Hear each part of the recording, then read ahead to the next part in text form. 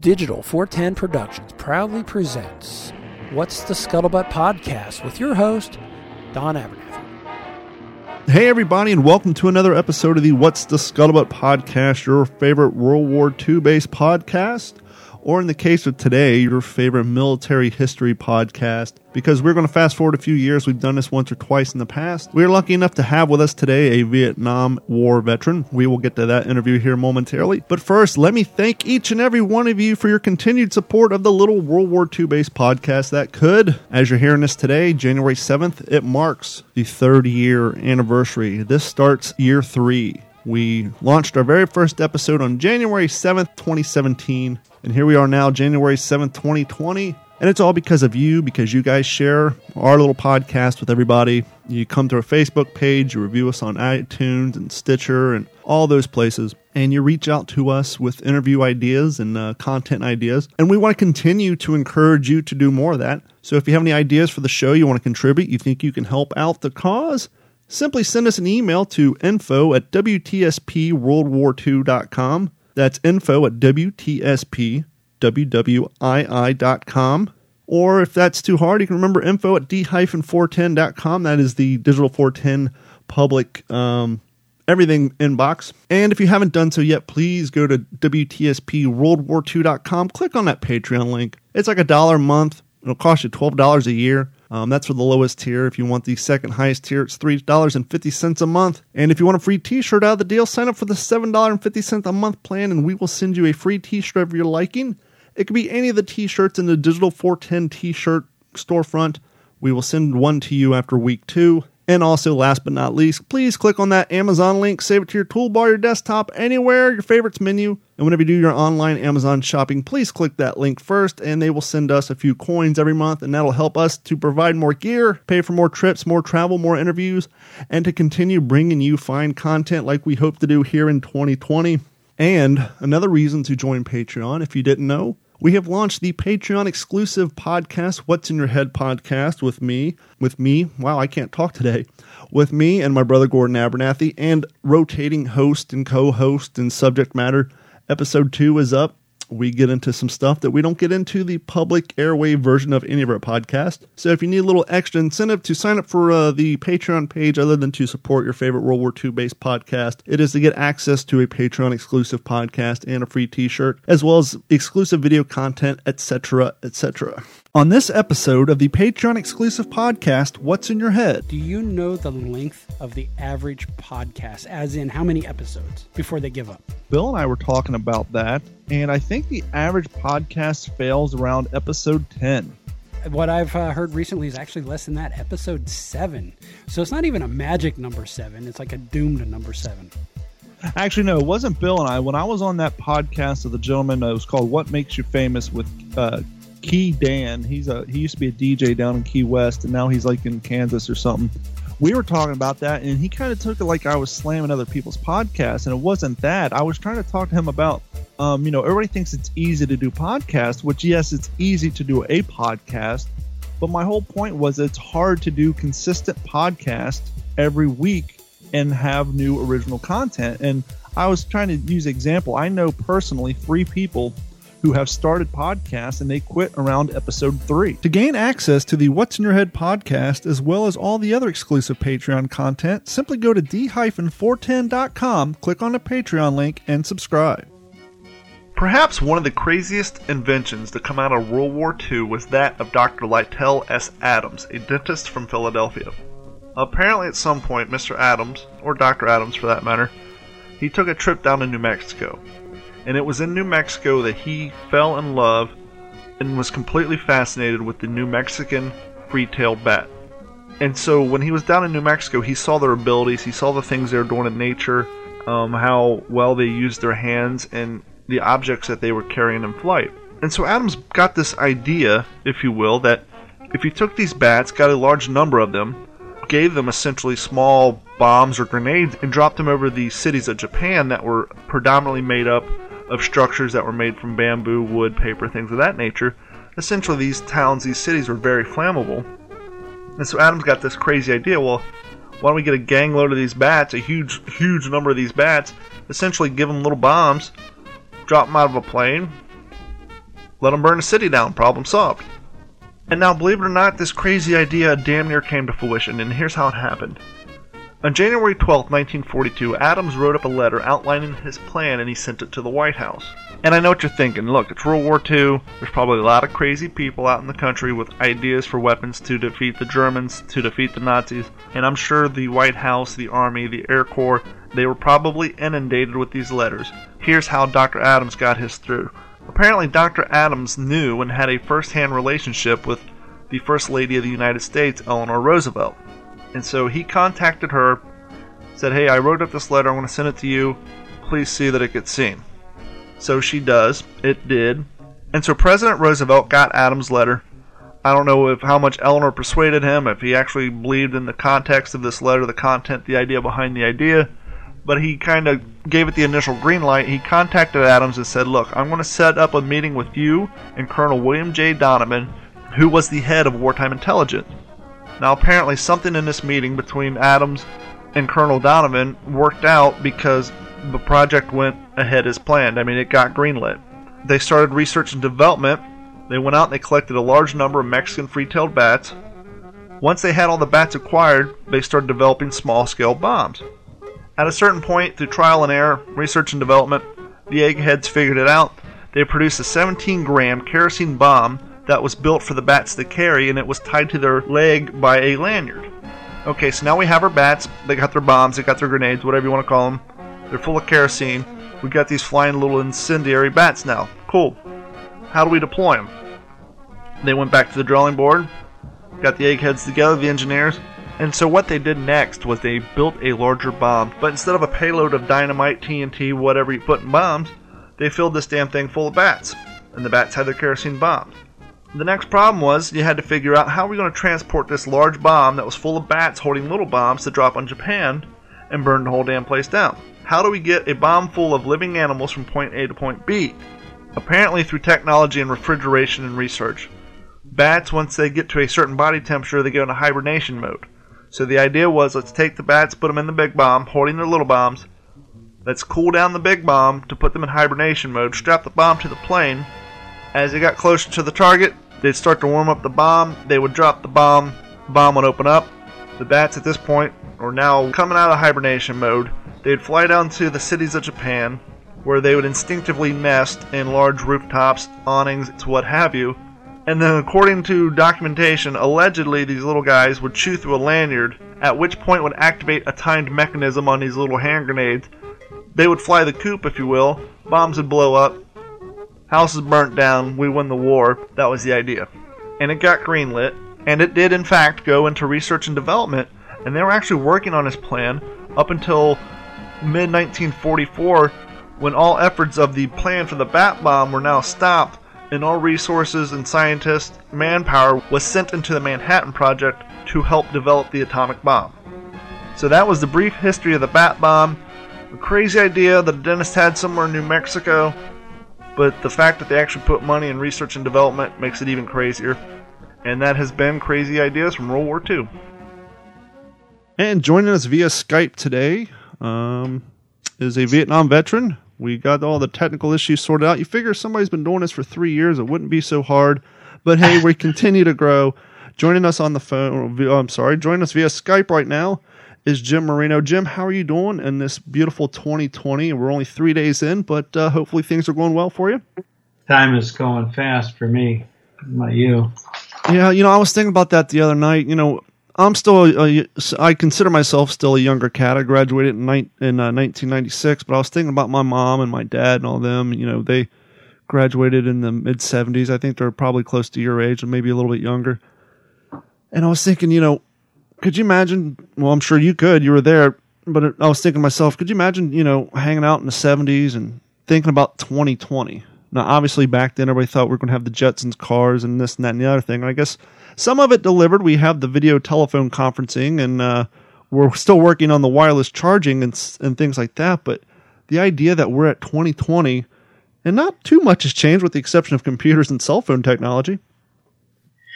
Yeah, I was reading the Moore's Law the other day because I'm an engineer by schooling, and technology is the amount of memory is doubling every 10 years, was it? Mm-hmm. And I thought about the fact that there's as much power in my cell phone and memory that the computers we used back in the old day, the IBM 360s, had probably less than 2K. And then you think, what? 2K? What are you talking about? It's as bad as the dial phone. You put a group of kids with a dial phone in the room. You've seen that on the internet. And they don't know what to do with it. They think they have to punch the numbers. Yeah, for those of you playing along at home who aren't up to speed on your megabytes and your gigabytes and your terabytes, 1,024 kilobytes is 1 meg. And so when he says he has 2K, that means less than 1 meg. And to put it in perspective, I mean, we just hit the 50th anniversary of the moon landing and when the NASA program really blew up. Your cell phone, not today, your cell phone you had 4 years ago has a faster processor, more RAM and computing power than any of the equipment we use to land on the moon or to navigate around the planet. Or, people get into the whole conversation of nuclear power, and then obviously Chernobyl comes up and 3 Mile Island and all that. But once again, the cell phone you had 5 years ago had more computing power than the computers running those power plants that burnt down back in the day. And so technology, it just travels so fast. And kind of like you were saying, I started an IT firm 14 years ago, and I really haven't raised my rates. But what I've had to do is do less on-sites when it comes to the residential and take all the computers back to my shop, because when I started this stuff, people had 250 megabyte hard drives. I could scan the hard drive for viruses and malware 3 or 4 times in an hour. Now with 2 terabytes, it takes me 6 hours to do one scan, and obviously I can't hang out at someone's house for 6 hours and charge them more than what their computer's worth. And so I take it back to my shop so I can do multiple computers for a fixed rate. But yeah, and the size is just insane. I used to, I probably have the numbers wrong, but I remember I used to do presentations, and in those days when you said the Library of Congress, it would take somewhere around 2 to 3 terabytes total for the entire knowledge of the Library of Congress. And to think about the fact that all the knowledge is on your phone if you just use Google is a little frightening when you think about the privacy issues that go along with it.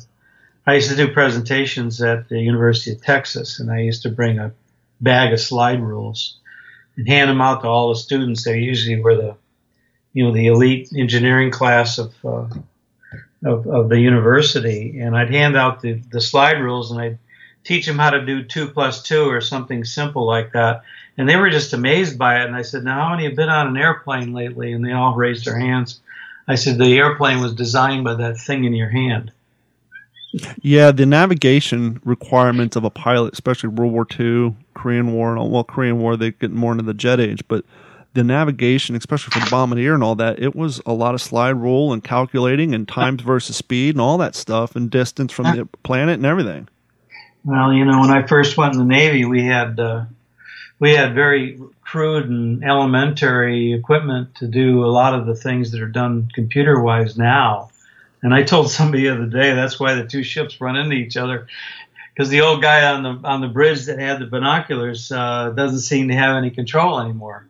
It's all computerized. Well, before we get into your Navy career, we're already on the topic, so let's just get the shameless plug out of the way. This episode of the What's in Your Head podcast is brought to you by our friends at Computers. Computers has been providing IT solutions for all of Southwest Florida since 2005, as we previously said. And right now, between January and February, give Computers a call at 239-283-1120. Say the word podcast, and they will help you with your peace of mind. That's right, back up your data to the internet, because with, encryption viruses, hijacking, hard drive crashes. Did you know a hard drive used to last about 10 years? Now they last about 3 because people want more for less money. So hard drives are nowhere as good as they used to be, so protect your data. Call them up, say the word podcast, and they will back up your data online for 8 cents a gig per month for the entire year of 2020. Give them a call, 239-283-1120, or go to act-capecoral.com. Tell them the word podcast and get your data backed up for your computer at 8 cents a gig per month for the entire year of 2020. Now, Jim, as you just hinted to, you're in the Navy, but let's go back. Let's roll back a little bit. Where did you grow up and when did you graduate? I grew up in upstate New York, in a little town called Binghamton, which is known for their Johnson Shoe Company. graduated in 1965, the famous class of 65, and went to a little college called Broome Tech. It's a community college. Carnegie founded it. Graduated in 67. At that time, I was tutoring a young man from Italy. His name was Frank Fitucci. And the reason I was tutoring him is he was having trouble with his English and he wasn't doing well in the engineering classes. I promised him, though, that he wouldn't get drafted because in that day, if you were not getting a 2.0 or better, you got drafted. And he scored a low number and didn't graduate and died in combat the next year.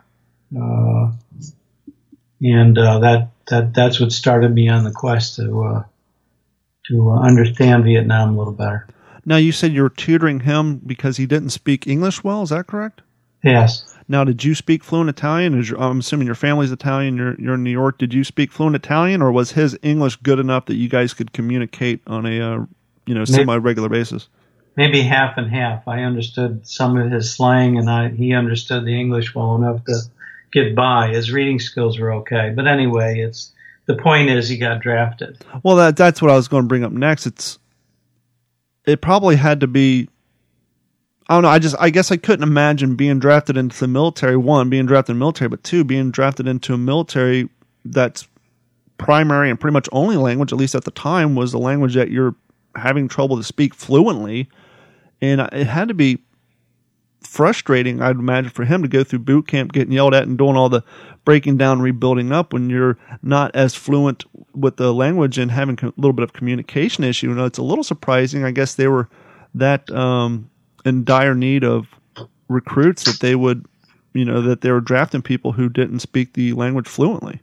Yeah, if you look at the history, the Tet Offensive started around 67, 68. That's when it was real bad, and they were out recruiting whoever and whatever that moved and could make a mirror fog up was good enough for them. He was a conscientious objector, which is kind of interesting. So they put him in the medical corps, and if you know anything about the medical corps, they're the guys that run in to help other soldiers. And apparently, he got shot rescuing another soldier in a battle. Now, did you get drafted, or did you join the service under your own will? Well, the curious thing about that is that I was at the time working. I got a job at Cornell as a teaching assistant.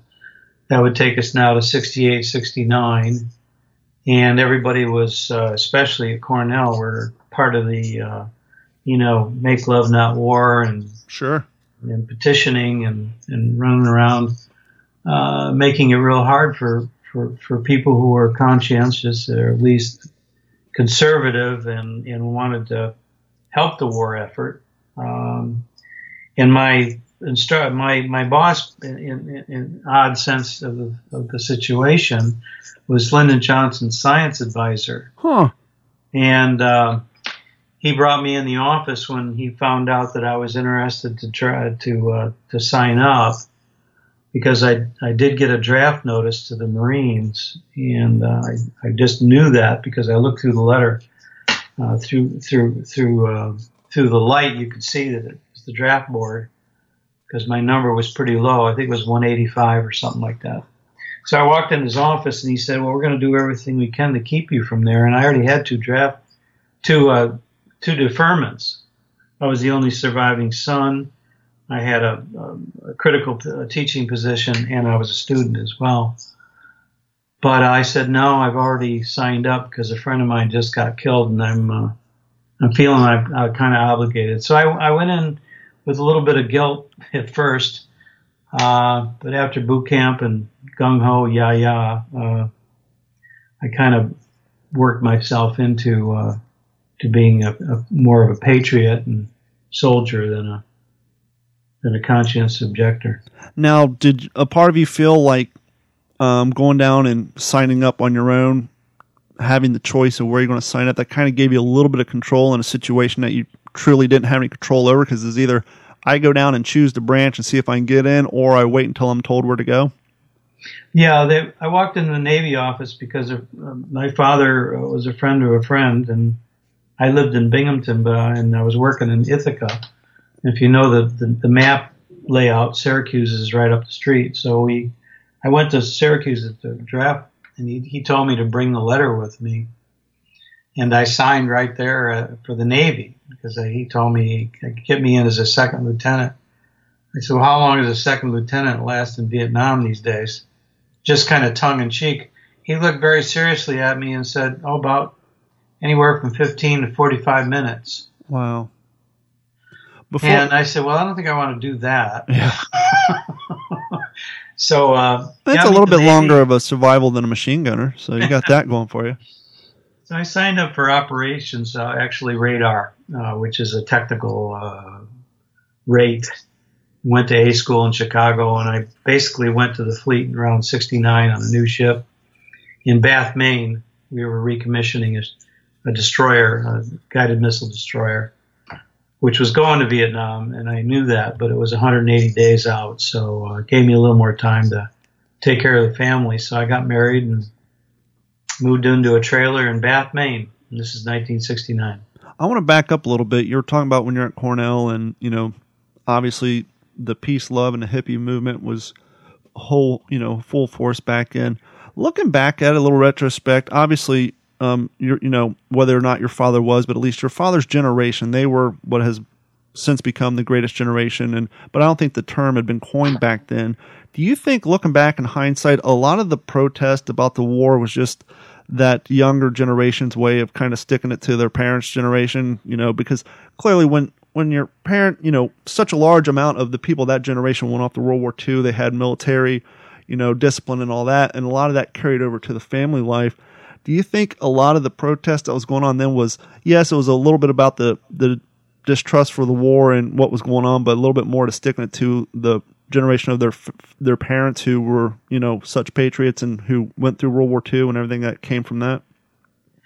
Maybe that's probably one view. I think what I saw all the time, my campus, I was actually brought and corralled into the staff dining room by the Black Panthers. So I had a firsthand knowledge of, protests in general in those days just started becoming kind of cool. And, to the academia world, it was kind of a cool thing to do. Sure. It's a... Then Kent State happened, which you're aware of, and they got... it became a life and death situation after Kent State. Sure.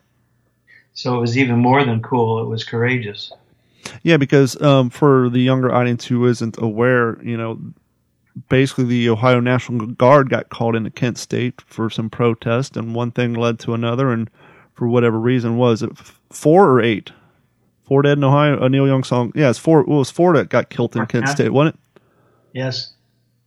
And so now you have, kind of, obviously it's nowhere in comparison, but for the younger generation who's listening now who wants to kind of put that into a modern equivalent, kind of think back about around 2008 when we had a lot of the police shootings and all that, and the uprise about how people were feeling against, police, quote unquote, and not that I'm saying this, but this is just the feel of 2008, and a lot of people who joined that movement felt that, people were unjustly getting killed by the police. Well, they're bigger scale now. Instead of police, you actually have a form of the military at a college campus, and that happens. And so I'm sure that had a lot to do with flaming the power and the fire behind all the protests and the anti-military movement. Yeah, I think so. And the pictures on Life magazine with the girl bleeding, she actually died. She was laying there, and somebody was asking for help, and she was bleeding on the street. It brought it to life. At the same time, people were taking photographs of people dying in the streets of Vietnam, and body bags were starting to come back, in a very, very, very high volume at the time. 58,000 men died in Vietnam, men and women. And So, a lot of body bags were coming back at the time. So I think it just fueled the fire, as you said. And so now you find yourself in boot camp. You made the intellectual idea, hey, I don't want to be a non-commissioned officer. I don't like the lifespan of that. Here's something a little more conducive to what I'm good at, because obviously now you're an engineer. I'm sure a lot of that came from the training you have in your Navy, but I'm sure, just like anybody else, myself especially, a lot of the technical stuff, it's already in you before you ever get schooling. When I was a kid, I'd tinker around with VCRs and try to fix things that were broken, and I'm assuming you probably had a little bit of that in you, and then the education you got in the Navy and the radar school probably helped enforce that. But let's go back to boot camp a little bit around that time. Boot camp at Great Lakes in Illinois was a tough time. It was, I don't know, I think it was 14 weeks, something like that. Sure. Temperature outside in February, March was, minus whatever. Yeah, 5, 10, more. And they gave us one blanket and a sheet, and you were supposed to sleep on this, this rugged, World War II style temporary housing, which by coincidence, my dad stayed in the same building in World War II, and he was a signalman 50 years before. So you're staying in the same Cornice hut that your father stayed in, and there was a good chance that if the Navy was that well assembled in World War I, your grandfather could have stayed there possibly as well. Yeah, World War II. No, World War I. My family was still in Italy. Oh, okay. Second generation. But what the odd part is, my son went into Navy after me in his generation, and he became a weapons guy on a nuclear destroyer during Desert Storm. So my dad was World War II, I was Vietnam, and my son was Desert Storm. So basically I got pneumonia in boot camp, and after boot camp I was lost about 30 pounds. So I was pretty skinny back then. So when I went to the fleet, I wasn't really in that great of health, but I had 120 days deferment to recover. So I reported to Bath, Maine in 1969. And as you completed your training in Bath, Maine in 1969, and you got your orders to go overseas, how long from your graduation until the point that you got shipped out did you have to kind of get things in order before you left home? 120 days. 120 days? Yeah. What is that like? I mean, it's you're literally you see bags in the corner of the room, and you're trying to assimilate your life with somebody you just married. It was pretty tough. But it's all part of the sacrifices that servicemen make. Sure. It's not just you; it's your family, your friends, your job. You put your career on hold. Of course, the law was that if you left your job, you were supposed to get it back when you came back if you were drafted, and that didn't happen for me. Yeah. But that's a long story. That's the end of the story. But so basically our job in the Navy was radar. Whenever you see a movie and they have a picture of the ship, like Battleship or any of those movies, you see a destroyer. You see the guys on the screen, and they say CIC and the bridge and all that. I was in CIC. That's the Combat Information Center. We do everything from radar for contacts. We do fire control, anti-submarine, and basically search and rescue and things like that. What ship were you assigned to? USS Warden. It's a DLG-18. It's part of the reef in Hawaii now. Really? What year did they turn it into an artificial reef? 2000. That had to be a little, I guess it kind of puts a cap on your time and your service. It had to be a little bit of a final end to the chapter, but part of you also had to think, wow, that's part of my life. You can see it on YouTube, the actual, when they actually sink the USS Warden off the coast of Hawaii, it actually is on YouTube, and I actually had a tear in my eye when I saw it. Sure. About the fact that I lived on the thing for as long as I did. Then I was reassigned in Vietnam because I was not on the front line at the time, even though that ship was hit, and I lost a buddy on the ship, Bob Sterling. He was a bosun mate.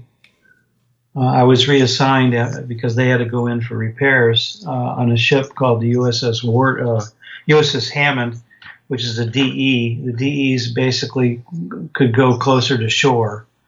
Their job was gunfire support, and that's what I spent almost the whole year of 72 now on the gun line in Quang Tri Province, which is near the Haiphong River. I want to back up real quick. You said your ship had taken some damage and you lost a friend of yours. What type of damage was it, from a torpedo plane? What sort of damage did the ship? Well, we were attacked by an O.C. Comarch boat. They're a high-speed boat, like a PT boat. Okay. And they have MiG-21 fuselage on both sides of the ship. They come at you at high speed, 70 knots, and then they just fire these things. And they were coming after us, and we started firing back at them. We didn't have any surface-to-surface capability, except the 50 cal and the AK guns you used to see in World War II. Yeah. And we're firing at these guys, and we called in for air support, and a couple F-4s came flying in, and somebody must have triggered the fire control radar, and they were on trigger finger at the time, and so we had a friendly Sparrow missile hit us on the actually the forward part of the ship, and it blew up the mount, and the bridge and the CIC was pretty much damaged by it.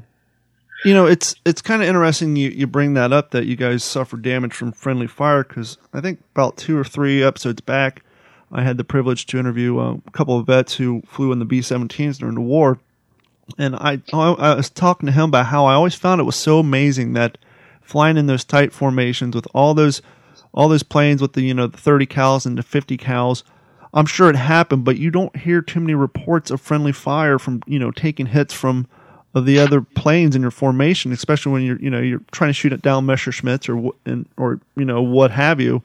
And it always struck me as curious, like you see those movies where they're flying in such a tight formation, those guys are just lighting up the sky, how friendly fire didn't occur more, or maybe it did and they just didn't realize that the holes in their plane came from another plane next to them.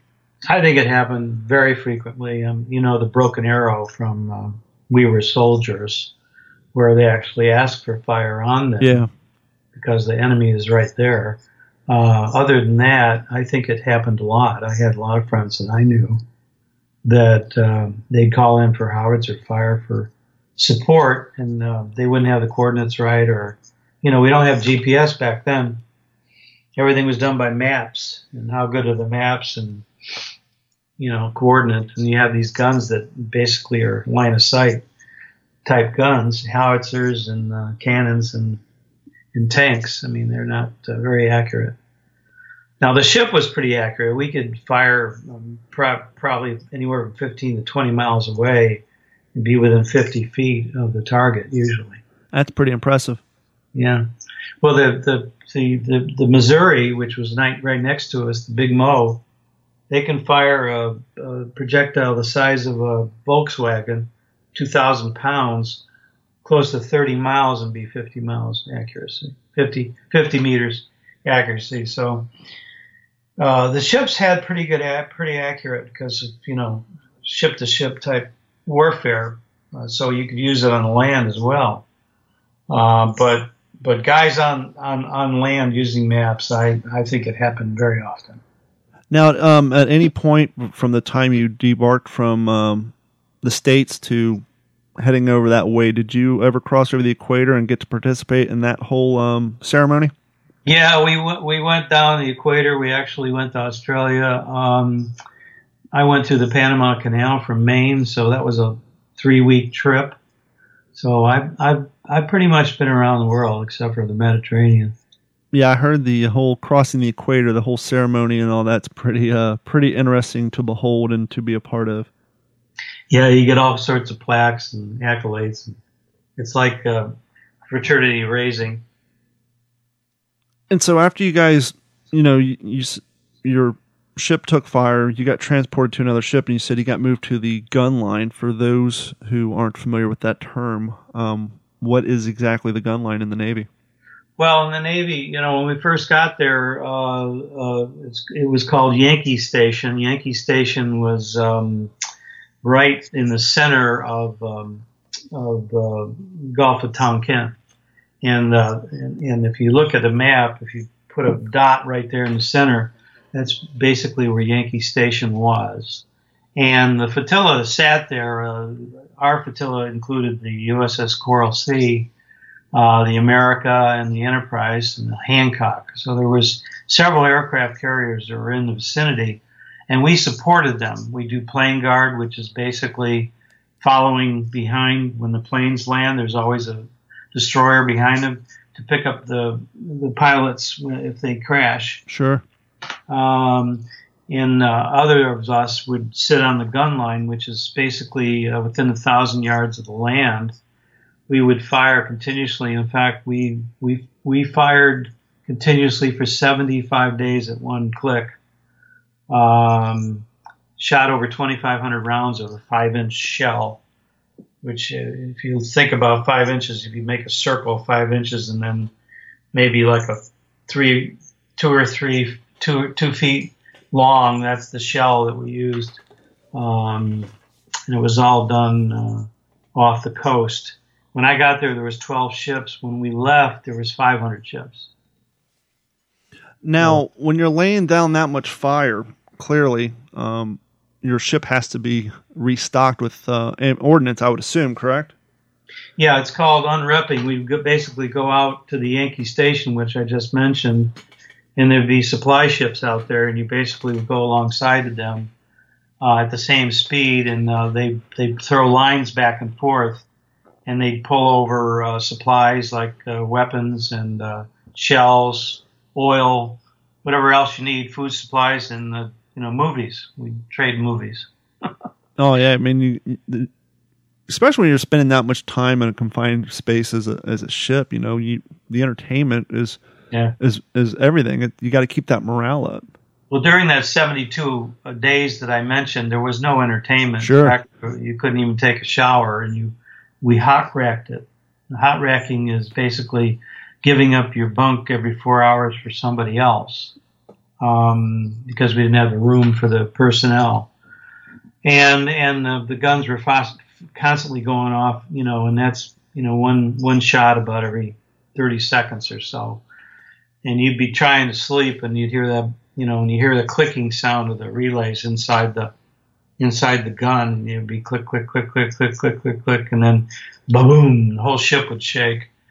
And you go through that for 72 days, you get a little stir crazy and nuts. I mean, guys would be walking along the hall, the gunaway and alleyways and just punch somebody else in the face for no particular reason, just to get your frustration out. Yeah, I was going to say, I mean, that's 72 days, that's a long time, but I mean, that's just, your head just feels like it has to be cracking open like a walnut after a certain amount of booms. Yeah, and the thing about all this, Don, is they were shooting back. Yeah.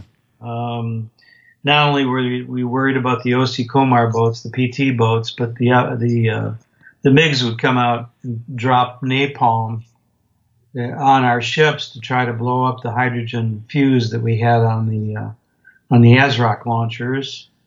We had missiles on the ship that could be lit off if you hit them right with a napalm bomb. So they would come with their MiGs, MiG-21s at the time, and drop napalm on the ship. So we were getting hit by mortar 122 millimeter rockets. Actually, the shells, we'd pick up the shrapnel and send it to Washington for analysis. One day we had 2,000 pieces of shrapnel we took off the deck of the ship, and there was holes all through it. And it came back howitzer, certain 144 millimeter, whatever it was. So actually it was shells that were firing at us were from our own caches that they would capture.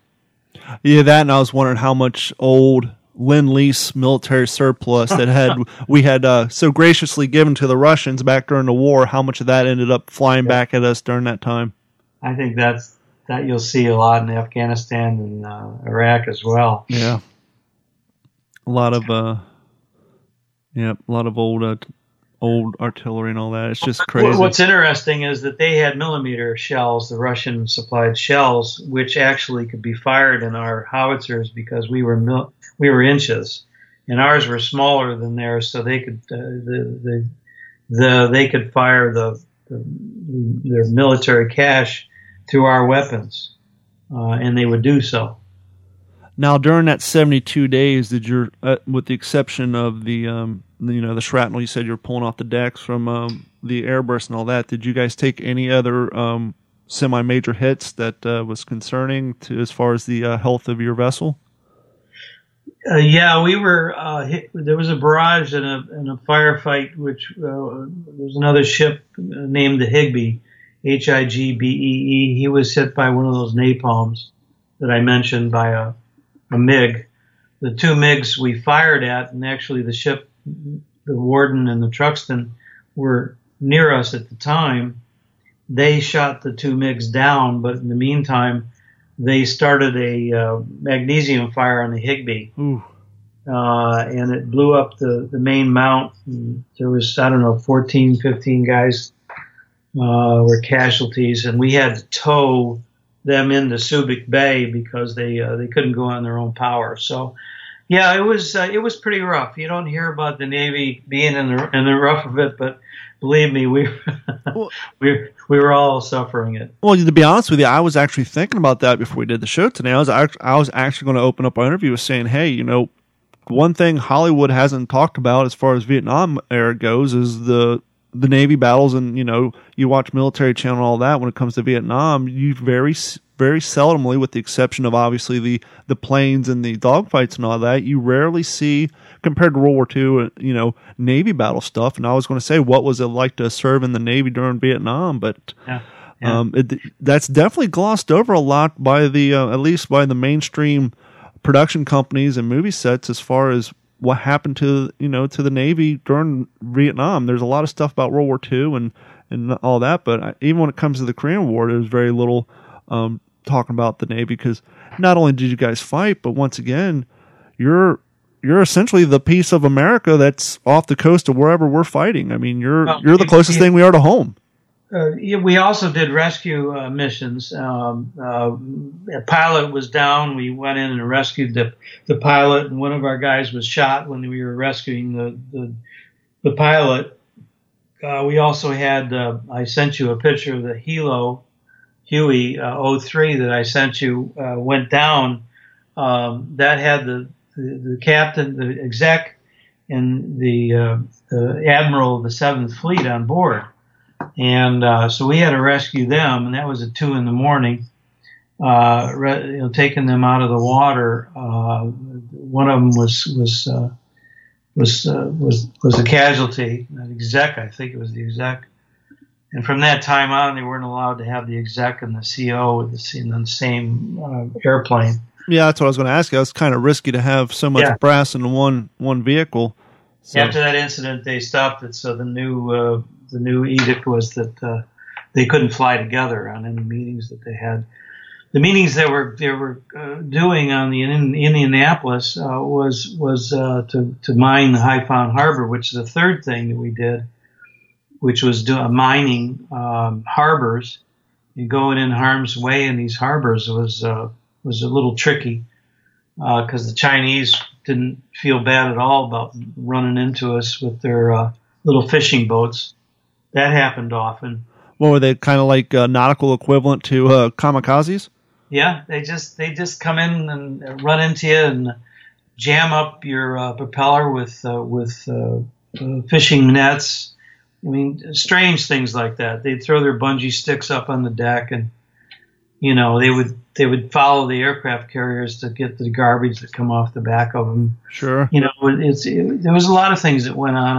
I don't know if any of it would be movie ready, but certainly 60-70% of the pilots were Navy pilots. Yep. And certainly we had the equivalent of SEAL teams. they were called UDT, or underwater demolition. So, and the Black Berets, I mean, a lot of those guys were Navy, and most of the corpsmen were Navy. Well, absolutely.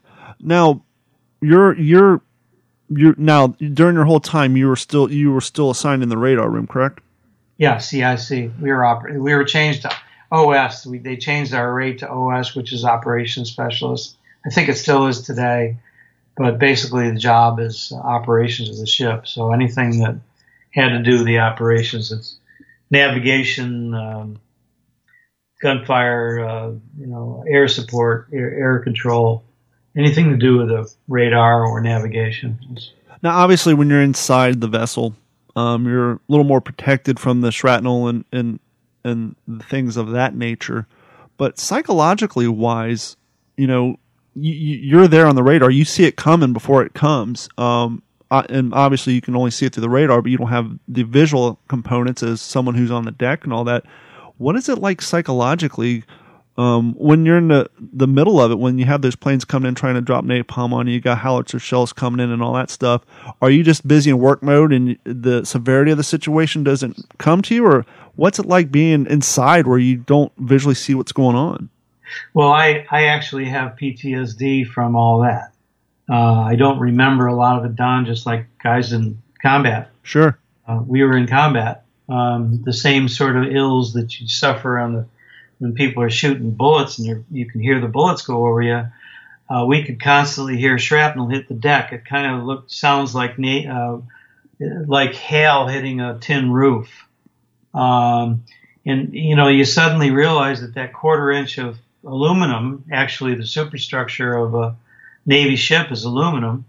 People don't realize that. They see it. It looks pretty solid. Mm-hmm. It's aluminum where I was sitting. We had a mortar apparently land. Some of the guys on Facebook now that I have connected with, which we didn't have before, have told me stories that I couldn't remember. It's bringing back some good and some bad memories. One of them was that a mortar hit just outside CIC, blew a hole in the wall, and apparently I and a couple other guys, after we got up off the floor, got back on our screens and back to duty. I mean, we had a job to do, and it didn't really matter too much about what was going on. You don't have people running. You just have people maybe ducking behind the radar screen. Well, I know for those listening at home, it may have sounded like a little bit of a weird question to ask it that way, but this is a little off topic, but the reason I came up with that question is we know from living in Florida and people who live in the Midwest, a lot of times the people who get injured during hurricanes or tornadoes are people who they have the overwhelming desire to watch, because I've lived through 5 hurricanes, and to me, it's scarier being in the house with the windows boarded up. You can't see outside. You can't see what's going on, and you'll hear people get injured in tornadoes because it's not as quote unquote scary to see it, opposed to being locked in a dark room and not know what's going on. And so people open up their doors or their windows and they want to see what's going on because it's psychologically less scary, and then that's how damage gets caused to their house or death occurs. And that's kind of the reason why I asked or staged it the way I did about being inside of the CIC in front of the radar. One, not only on radar, you see it coming before it gets there, but you really don't visually know how severe it is outside of where you're at and all the action going on. That's kind of why I phrased it the way I did, because I know just from living through hurricanes, it's less unsettling to be able to look out a window and see what's going on, opposed to being in a boarded up house and not have no idea what's going on outside. Well, if you're at general quarters, you weren't allowed to go anywhere but your duty station. Sure. Now that included signalmen that were up on the deck, which, they had to have the flak jackets and the helmets and the whole bit. So they could see if there was an incoming. In fact, we snuck out one day, and I had a friend, a mate, go out with his camera and try to take a picture of an incoming. And I'm laughing because he was taking it through the ship gunnel, the window on the side of the ship. With it open, he's got the camera outside the window, taking a picture of incoming, and one hit the ship, and it sawed off his little finger. and he wanted to get the Purple Heart for that. But anyway, I didn't see it going that way. I thought you were going to say he dropped the camera overboard, but no, we got the picture. But so yeah, we got to watch once in a while. We had a thing called the Big Eyes. It's a huge. You might have seen them on some ships. They're these huge binoculars that sit on what a machine gun would sit on, and you could actually look through there. And one day I went up there when we were only 1,000 yards out, and I watched as the enemy troops were coming out of these bunkers, out of holes behind our line. As our guys were going one way, they were coming the other way and coming behind them. And I wanted to get that message to them that they had enemy right at their tail. And so I ran downstairs to down below where the gunfire support, and I said, "Hey, I've got a coordinate of where these enemy fighters are. Are you guys interested?" And they said, "Sure." And they showed me how to put the coordinates in the gun, and handed me the stick and said, "Here, the red button. Just push that when we tell you." And I pushed the button, and I heard the boom. And apparently, I had a tank or a half track, and nice. A while afterwards, there was this Zodiac boat coming out with the lieutenant. We had an AK-47. He was awarding to the ship to thank us for helping the particular battle he was in. So, it was even though we were in the room in CIC, it was very personal. Sure. We got personal with the pilots and the Marines and the other guards that were involved. We were all in the same team. Yeah, because regardless of where your duty station is, at the end of the day, you're still 1,000 yards off the shore. You're still in the same danger, and you're putting your life in the same risk. So absolutely. Yeah, and if you ask any Marine, what he thought about the Navy, that none of them would ever say, "Well, they had an easy, cush job." They knew what we were doing. One of the things that I commonly say on this podcast, obviously, because we have a lot of World War II reenactors on here and living historians, and yeah, we can wear the reproductions of the uniforms and we can quote unquote walk a mile in the shoes. But one thing we're so lucky for is we don't have to experience the true horrors of war. We were talking about, we opened the show with technology and talking about, your son was in the Navy during the Gulf War and all that. We were talking about the advancement of technology. And I think one of the benefits of the speedy advancement of technology is when it comes to our military and the fact that technology allows us to not have to put as many physical lives in the way of danger as we once had to. I mean, yeah, we still put boots on the ground, but not nowhere near the numbers we have to, because we were able to perform those jobs from a better distance, a safer distance. Yeah, unfortunately, my son was in fire control, and he was on a ship, the USS South Carolina, and they were nuclear powered, which talk about technology. They were the latest and greatest. They had a leak on board, and 60-70% of the men that served on that ship have some sort of cancer. Wow. Or ailments. Yeah.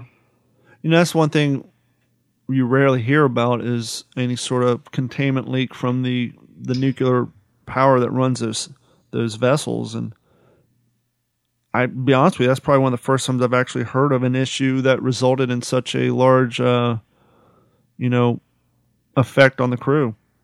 They scrapped the ship right away to hide it. But yeah, it's one of those secrets that, is kept under the radar for most Americans. Don't realize that how dangerous it is to serve in any function in the military. I mean, how many guys have gone down in these training exercises we heard about in the last few weeks, And I got a son going in ROTC, my girlfriend's son, ROTC, and he's signing up as a ranger. And I try not to talk about what's going on, but now with Iran, I think we're headed for another conflict here pretty soon. Yeah, my nephew just went off to Army boot camp 2 weeks ago, before all this, pardon the pun, blew up.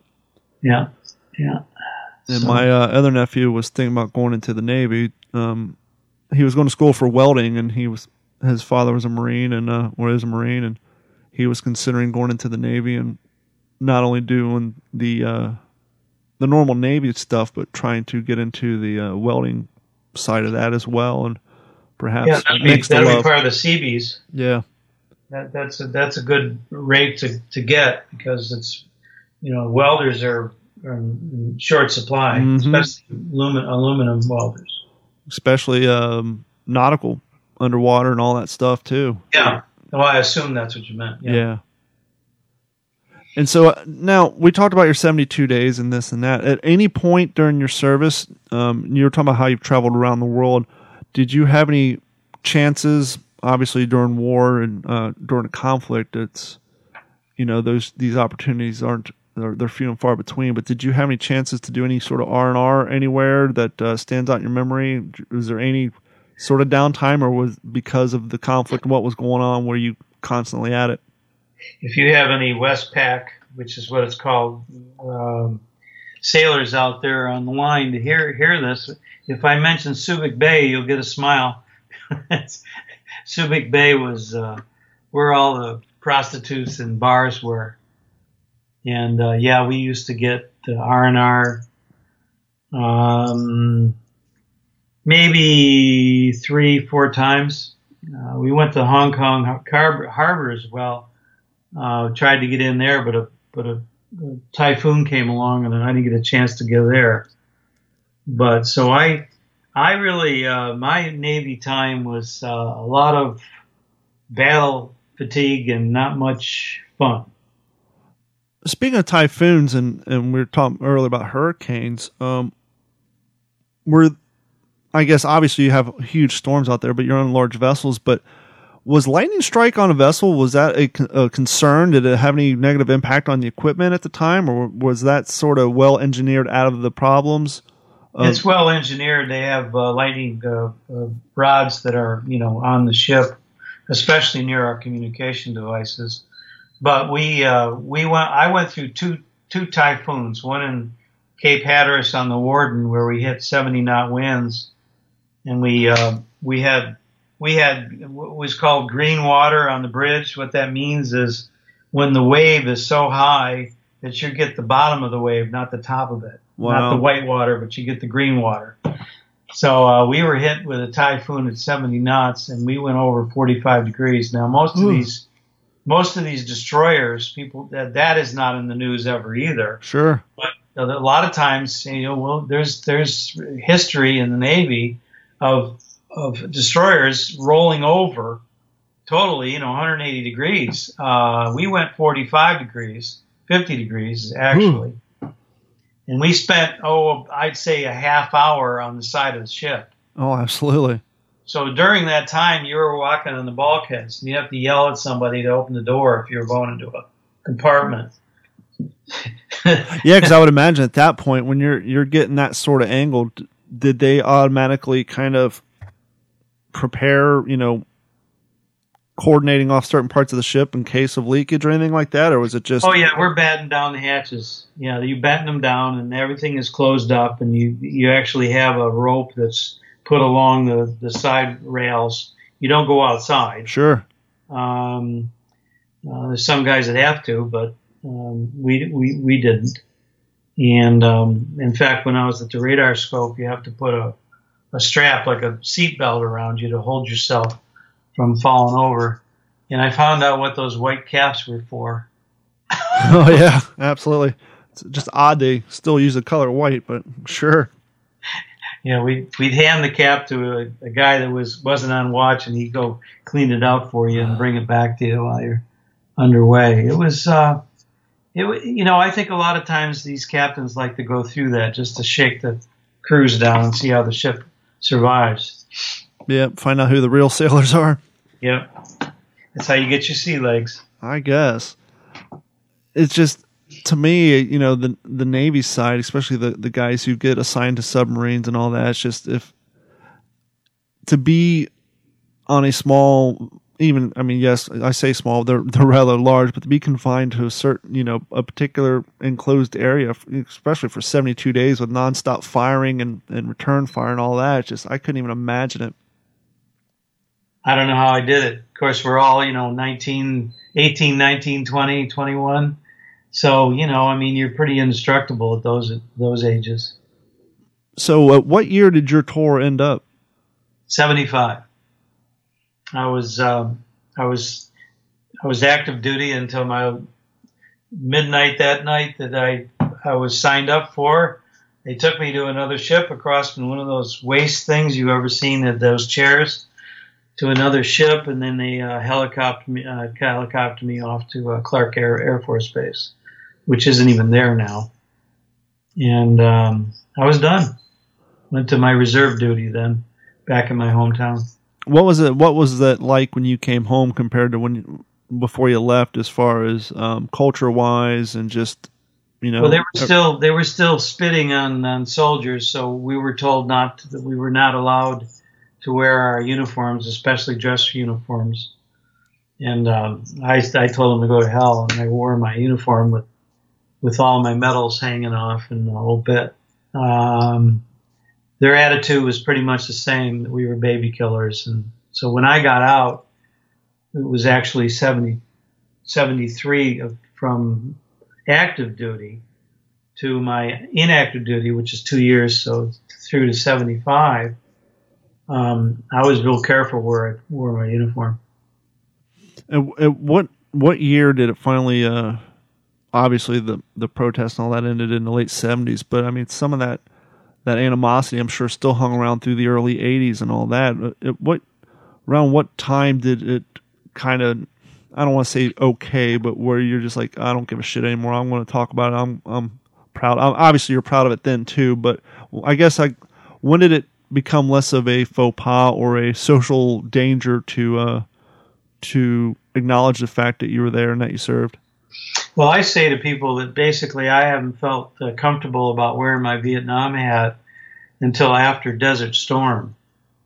So after the guys were coming back from Iraq and then now Afghanistan, it gave credibility to the soldier. Yeah. And so now I'm honored. In fact, very, very often if I wear my hat, I usually don't, but when I do, if I go to a grocery store or something and I have my Vietnam hat on, I've had people walk all the way across the parking lot. Sure. And shake my hand, and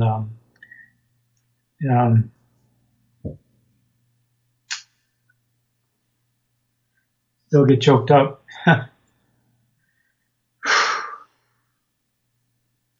Well, it was a long time coming. I mean, to see the things you saw, to lose the friends that you've lost, and to come home and just have ignorant assholes just being completely shitty to you, it's just fucked up. I mean, well, I get choked up because that's the healing process that we're all going through. I mean, all the Vietnam vets, was it 4 million of us served, at that time. 2% went through some sort of combat. So that's still a large number of men who experienced combat action, whether you're Army, Navy, Marines, or Air Force, or even Coast Guard. CBs, or Navy.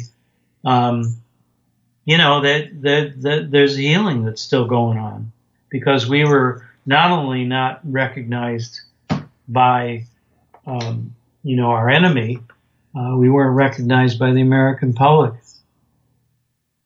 Acknowledged that we had sacrificed what we did for a war which we basically won in our minds, but lost it in the minds of the American citizen.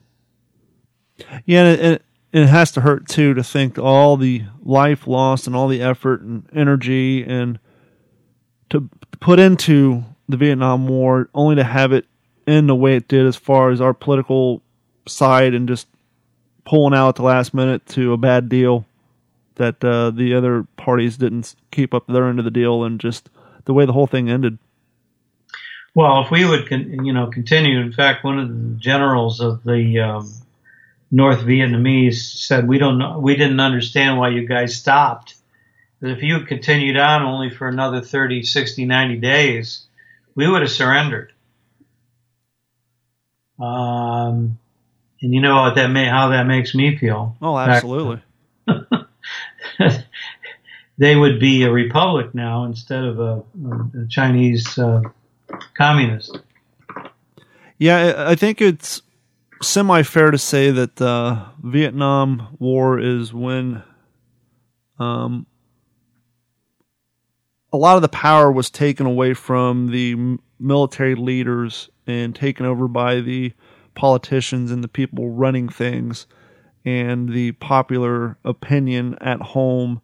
And as sadly, we still see parts of it. We saw it in Gulf War and all that. The news coverage seemed to have some impact, and the media is constantly wanting more information. It's like, we're not going to give you our secrets so the enemy knows what's going on. But it seems to me from the outside looking, I was born in 78, so, but it definitely feels like that's when the politicians tried to lead more, but not in a favor of which the military is wanting to go. You know what I mean? Well, yeah, we I go to the VA, once a month. In fact, I got to get there in the next week. And I talk to vets when they want to talk. And they're as closed mouth as they are if you see them on the street at the VA. Even though all of us, have a mutual understanding of what we went through. They all basically say the same thing. We won the war in Vietnam. We lost it in public opinion back home. And you're from, at least as of right now, your generation is the last generation to actively fight communism. Yeah, that's true. I mean, obviously we did it in World War II. We did it in Korean War. We did it in Vietnam. What's it like being from that generation who was actively there fighting communism to see how popular opinion about socialism and communism has kind of flamed up over the last 8 years or so? Well, it angers me to see the movement in the Democratic Party in Congress right now. See AOC and those people be the spokesman for the extreme left, which that's what they are. It angers me. I mean, anybody that was military in those days is going to be angry because we fought against it. We didn't just vote against it. We fought against it, because it's a cruel, cruel place. I had somebody take me to dinner one time just to simply ask me one question. What the hell was I doing killing people in Vietnam? And I said to him very simply, I said, because of the likes of people like Pol Pot and Lenin. Mm-hmm.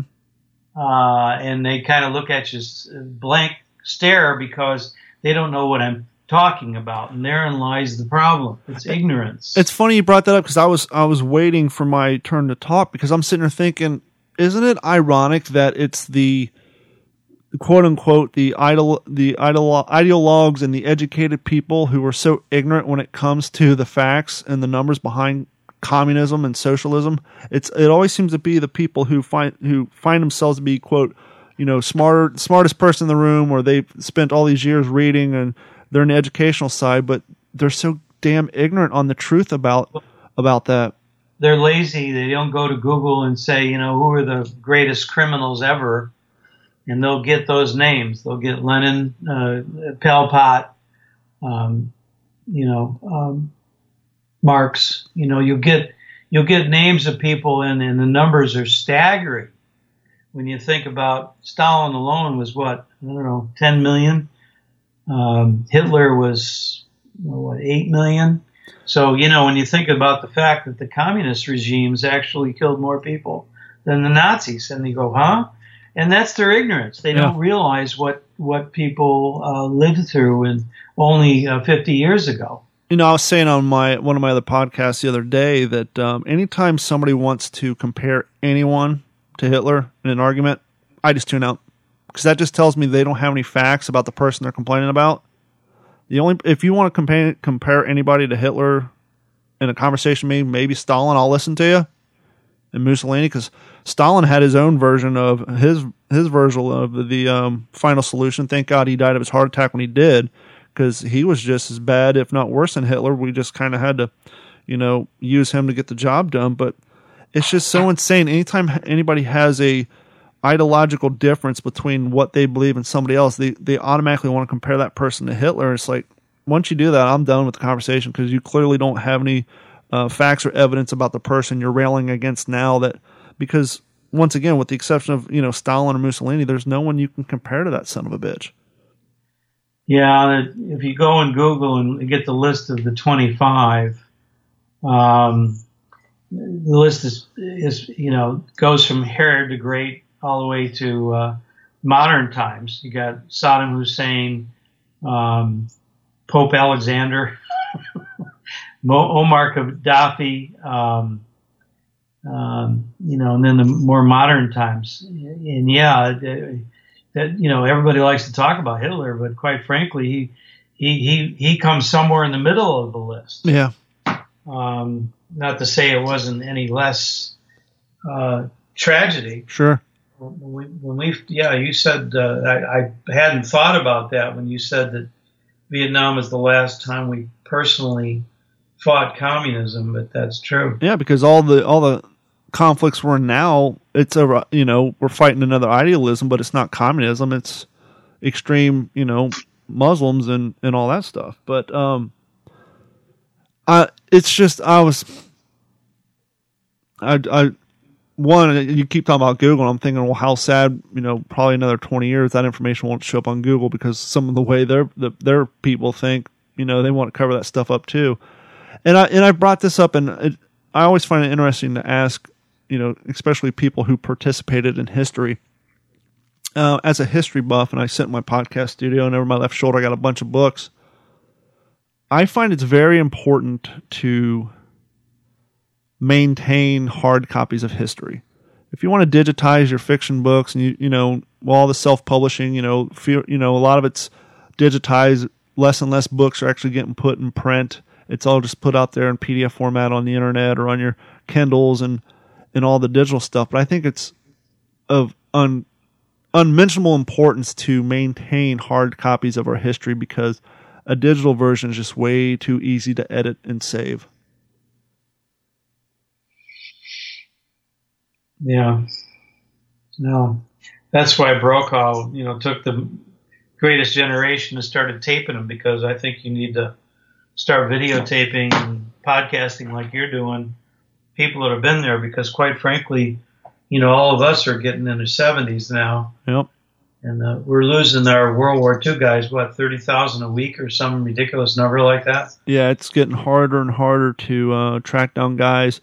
A few months ago, I was lucky enough to do 2 within a few weeks, but one of the gentlemen I interviewed, I was actually interviewing him from his room in hospice.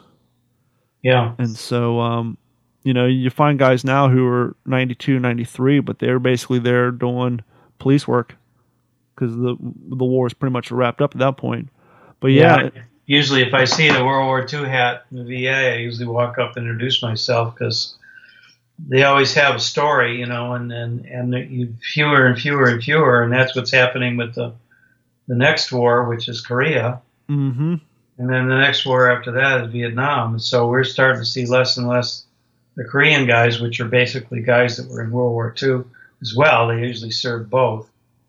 Yeah, what's interesting is we speak with a lot of living historians and World War II reenactors on this podcast, and one of the things that's been getting more and more, I don't want to say popular, but happening more and more over the last 8 years is now, because a lot of these reenactors, they reenact the era of their grandfathers. And so, like a lot of the World War II reenactors, they're either the grandchildren or the sons or the great-grandchildren of those who fought in World War II. But a lot of guys and a lot of younger kids are getting into the doing Vietnam representation. They'll actually set up tents and actually have Vietnam-era gear out, so when people come to the museums or to the event that we're doing, not only can they come experience the World War II uniforms and the technology of the day, but there are guys who are going out and tracking down the Vietnam era and obviously the Korean War era stuff too, so that everybody's represented at these museums and these events. So it's not just the Civil War and World War II stuff now. It's getting into Vietnam, and even some guys are dipping their toes in the Gulf War stuff. Well, we just had the portable wall come here about a month ago, and they set it up at the stadium, and that helps because it brings people to see 50,000 names and see 58,000 names and see what that looks like when you lay them all out. It's pretty amazing, and gives people an education firsthand. I met the guy that does that. He travels around. It's funded by an organization that sets up the wall, and he goes city to city, and they announce it when they're coming. And he personally had 3 Purple Hearts. He's quite a guy. Yeah, that's the nice thing about living in Southwest Florida is we have a lot of military monuments, and a lot of them are forgotten about or unknown. You're talking about the portable section of the Vietnam Wall coming. Yeah. Well, we have a permanent little tiny version of that right off McGregor. If you go downtown Fort Myers, we actually have a statue right there off of 1st Street near the Edison Bridge that I just stumbled across one day running of a 82nd Airborne soldier in full gear. So it's nice that, especially here at Cape Coral on Cape Coral Parkway, you have the Southwest Florida Military Museum and Library, and they have that program where they hang up photos of service personnel who either lived in Cape Coral or from Cape Coral all along Cape Coral Parkway. And obviously we have Veterans Boulevard and we have the Iwo Jima statue, and they're continuing to put more monuments of not just World War II, but Gulf War and Vietnam War over there as well. And I think they just recently opened up a Navy-based memorial over there. Did they? I didn't know that. Yeah, when you drive down Veterans now, right next to the Iwo Jima statue, you'll see a big prop off of a Navy vessel. It's been bronze. Oh, yeah, I did see that. Yeah, I did. Yeah, and it really that also irks me when I hear about these movements where they're trying to take the monuments down, and all it is history. They're trying, I guess, in Richmond to take the Lee Monument down. Well, and obviously we live in Lee County, and we face that all the time. But, and I've brought this up before, what they don't realize is, one, regardless of what your opinion is on that monument, not all monuments are memorialization as far as positive. It's, no one's going to say the Auschwitz Museum is a positive thing. It's a reminder of the horrible things that can happen. But not only that, and we see it now, obviously we hear stories over the last 10 years and that of people over in the Middle East who are trying to say, the Holocaust never happened. They're called Holocaust deniers. Well, if we take down all of our Civil War statues and all of our Civil War monuments, who's going to say 70 years from now there's going to be people say, Civil War never happened? Because we're taking down all the reminders. Yeah. Yeah. Yeah, I did reenactments for a while. I was a second lieutenant, cavalry. I've got all the guns and the uniform and the swords and the whole bit because I think it's important that we still do reenactments, keep people to understand what this country and how it built the way this country is. Yeah, and sadly, the ongoings of pop culture and, in the case of Florida, mass shootings, believe it or not, those have a effect on our history as well. After all the nonsense with the guys with the tiki torches and the marching that happened last year, there were certain states who were trying to eliminate Civil War reenactments because you can't have a Civil War reenactment without certain flags, and those flags trigger people. Here in the state of Florida, ever since the Pulse nightclub mass shooting and a few of the other ones, you can't have... We used to have weapons demos on the Florida state parks. We'd go and set up our living history events, set up our tents and our gear, and we'd get together. Okay, at 12:30, everybody meet over here. We're going to do weapons demos, show people what an M1 Garand sounds like, M1 carbine, etc., etc. Well, I think it was last year, the state of Florida said no brass firing on any of the state parks. So that means we can't fire any of our blanks. Only thing that can be used is black powder. So the Civil War guys can still do it, but basically World War I and older, nope, no more weapons demos.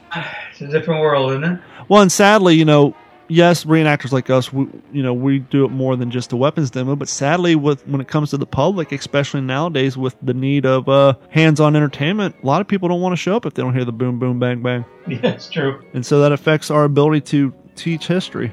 Well, his name's Jim Marino. He served in the Navy during Vietnam.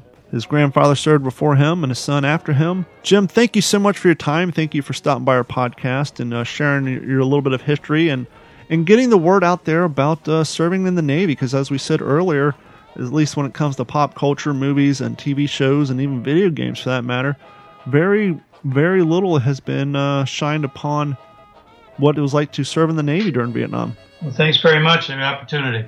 Thank you so much, sir, and I hope you have a great 2020, and thank you so much for your time. You too. This has been a Digital 410 production.